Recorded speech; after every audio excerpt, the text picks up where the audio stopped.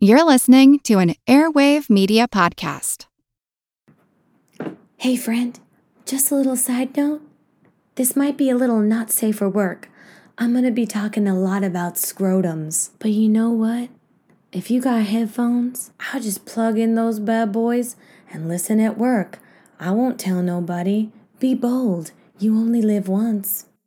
Tanuki no kintama wa kaze mo nai no ni bura bura, which in English means tanuki's balls. Even if the wind isn't blowing, they swing, swing. Welcome back, friend. How's it going? How are you? As always, this is TK, and you are listening to episode 11 of For the Love of History. I hope you've had a good week. I know I have had a very interesting week. Believe me when I say I have had not safe for work animal scrotum come across my computer screen more times than I like to recall this week. All because you chose the fabulous Tanuki for this week's episode topic. But scrotum avalanche aside, I am glad you chose this topic. I have walked around many a city in Japan and come across these little round-eyed, betesticled creatures so many times and had no idea why they were there or what they were doing, what purpose did they serve, what was the reason for their existence. And now I know, and I want to tell you all about it. So get yourself comfy and cozy, and let's get started. First of all, what in the heck is a tanuki? Well, it's not a raccoon. It's not a fox. It is a kind of canine animal. In fact, it is a real-life animal that inspired the creation of the Tanuki legends. So basically, there's real-life tanuki, and then there's something called yokai tanuki. And yokai just means any mystical, magical creature in Japanese. There are many sides to the tanuki, and we're going to break it into 3 different parts. Part 1, the god. Part 2, the trickster / helper, good guy, nice little animal. And number 3, the modern tanuki.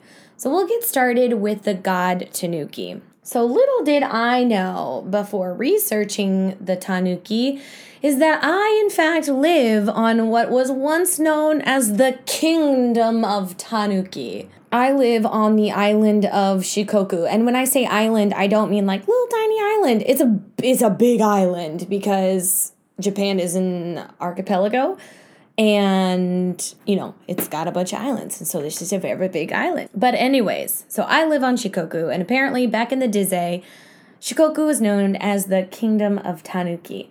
In most places in Japan, the tanuki is no longer considered a god. But in Shikoku, it's different because of a monk named Kobo Daishi, sometimes called Kukai.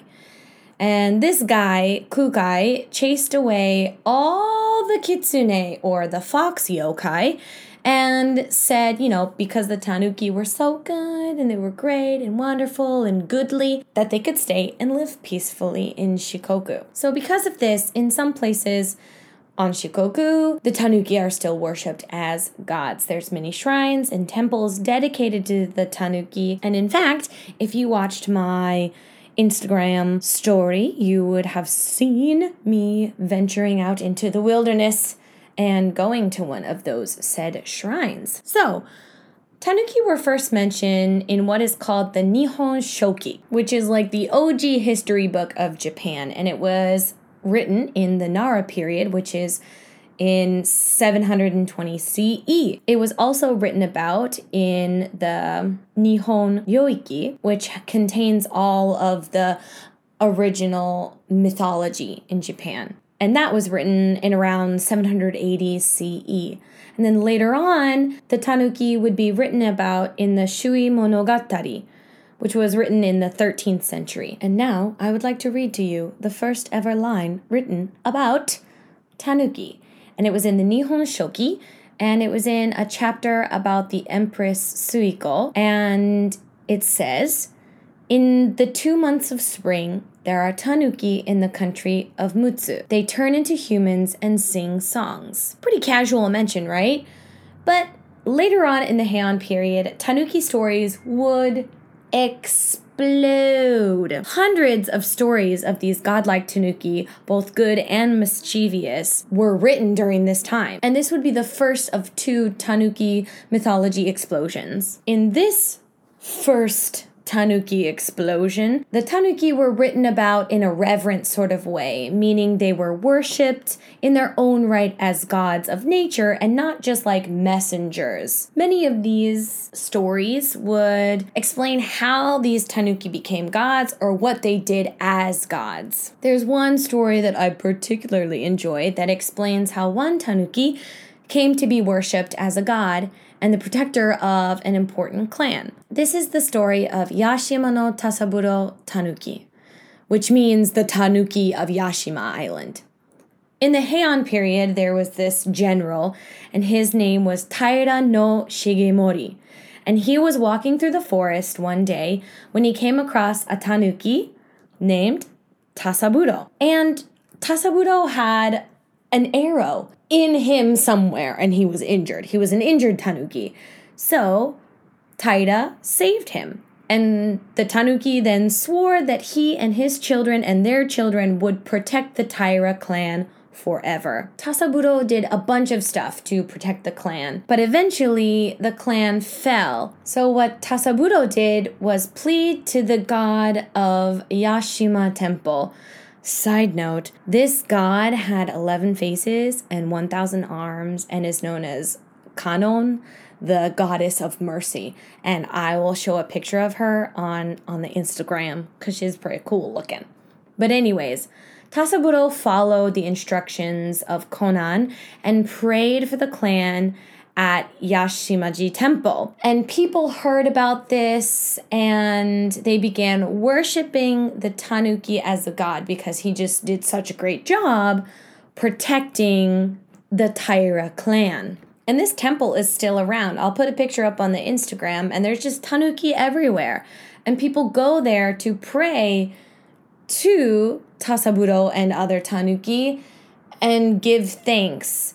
And you can go there specifically for the purposes of finding good love matches, for love in general, happy marriages, the entertainment business, and bringing good fortune to children. But Tasaburo's encounter with the divine did not stop there. He met a lot of monks that were on pilgrimages. Shikoku, the island of Shikoku, is really famous for something called the Ohenro.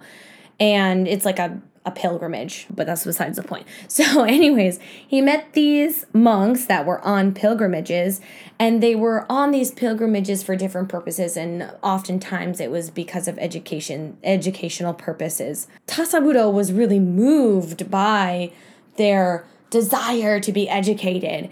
So he founded in the legend, according to the legend, Tasaburo founded a Tanuki University in Yashima to increase the education and virtue of the Tanuki, which can you imagine a bunch of these cute-ass little raccoon dog-looking things in like a university classroom setting with like a little professor, and then, oh my god, their graduation caps and gowns. I'm dying. It's so cute. It's so cute to think about.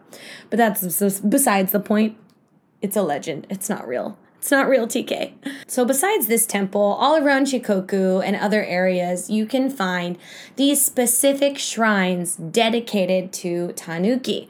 But unfortunately, with the spread of Buddhism, the Tanuki's power was kind of stripped away, and it was no longer considered a deity in most parts of Japan, and is still not really considered a deity in most parts of Japan. And really, by the Edo period, which is from 1603 to 1868, the Tanuki was no longer considered a god, and it took on a whole new personality.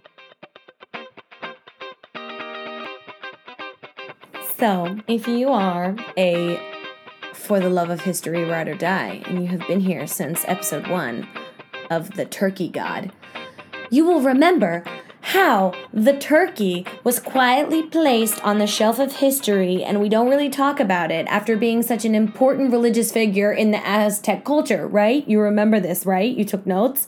Well, this did not happen to the Tanuki. Oh, no. The Tanuki would not be placed upon the history shelf to be forgotten forever.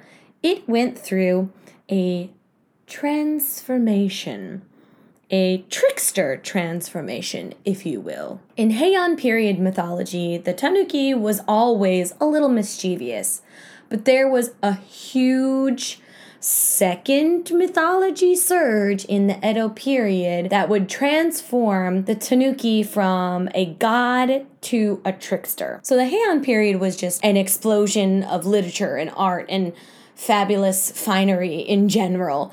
So that's why the Tanuki mythology kind of exploded. That's like the origin of mythology in the Heian period. But in the Edo period, something a little bit different happened. There was a battle between religious sects. The running theory of why there was a resurgence of Tanuki mythology literature is that the Orthodox religion, Orthodox Buddhist religion, was trying to stay relevant and use the yokai being the, mythological creatures in Japan, as well as local gods, to draw people in. They were creating mythology to draw people in to the Orthodox religion. That is the running theory. So this is where the story gets real interesting and real cool for the Tanuki. The Tanuki has 4 special superpowers. Number 1 is shapeshifting. Number 2 is illusion. Number 3 is making a bunch of crazy noises. And number 4 is scrotum bending. I don't know if you're familiar with Avatar: The Last Airbender, but what Aang did with water is what the Tanuki does with his scrotum. He basically can manipulate it in any way he wants to, but more on that later. Let's talk about shapeshifting first. Tanuki loved turning into humans, especially monks and political figures, and they would do a bunch of stuff explicitly for the purpose of just screwing around with humans and just being tricksters. Their favorite thing to do was to make people get lost in different areas. And they would do this with their shape-shifting and also their ability to create illusions. They would make people get lost with their illusions, and they would also trick people out of their money or just make them do really, really ridiculous things. They could create all kinds of illusions, like making leaves look like money. So what they would do is they would make the leaf look like money. They would pay the person that they were buying the thing from. And then after the Tanuki left with the goods, the money would turn back into leaves, and the shop owner or what have you would be left with no money and no items to sell. They were ridiculously good at illusions and really detailed, weird illusions. Crazy stuff. For example, there's one legend of a Tanuki who tricks a man into thinking he's watching a Tanuki transform into a shamisen player. Shamisen is a Japanese traditional instrument. The man thinks he just watched a Tanuki turn into a shamisen player. He thinks he knows what's going on. He's got it all figured out. He knows the shamisen player's identity is actually a Tanuki, and he plans to reveal it to the crowd that has gathered.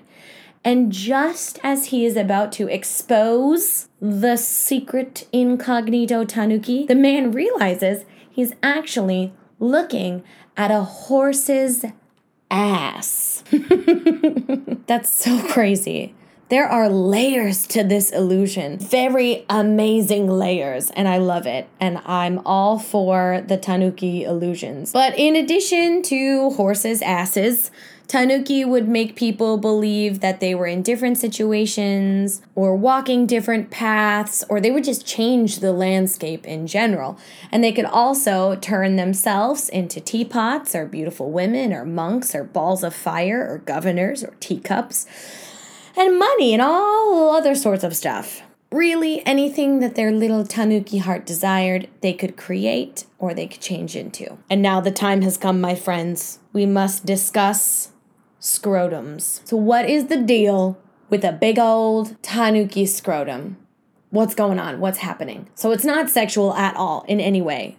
Not sexual. The origin of the big old Tanuki scrotum is as follows. Kanazawa is a city in Japan that's very famous for making gold leaf. And in order to make gold leaf, you need something soft and stretchable to put between the gold and the hammer that you're using. So somehow somebody figured out that the real life Tanuki's scrotum was really soft and really stretchy.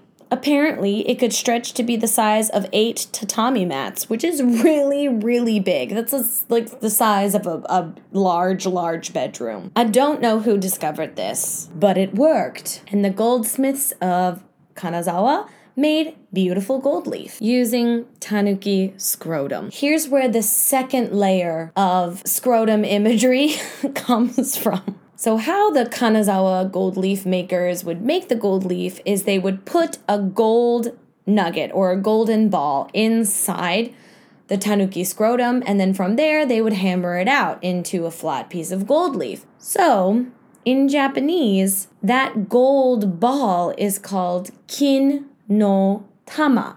Kin is gold and tama is ball or circle. So people began using kintama as a colloquial word for testicles, for humans. Fun.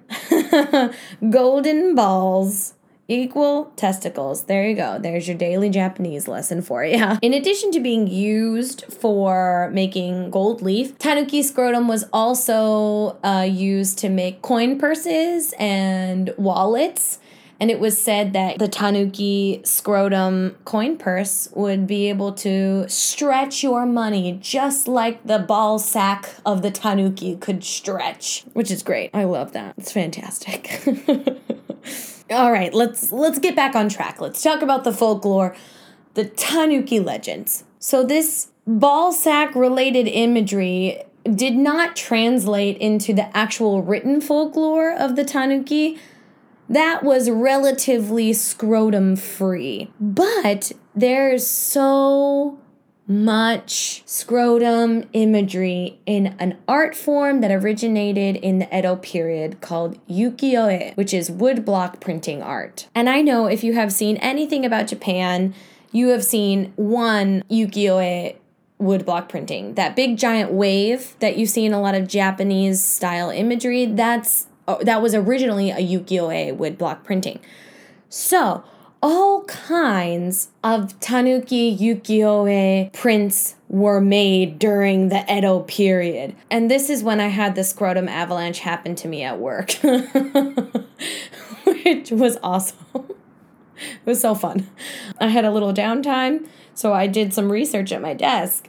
And let me tell you, the research was over quick. I was like, no, we should not have this at work. It was great. It was a good experience. The things I do for you, friend. But anyways, there is a ton of ukiyo-e Tanuki scrotum art. And you know I'm going to be posting it on the Instagram.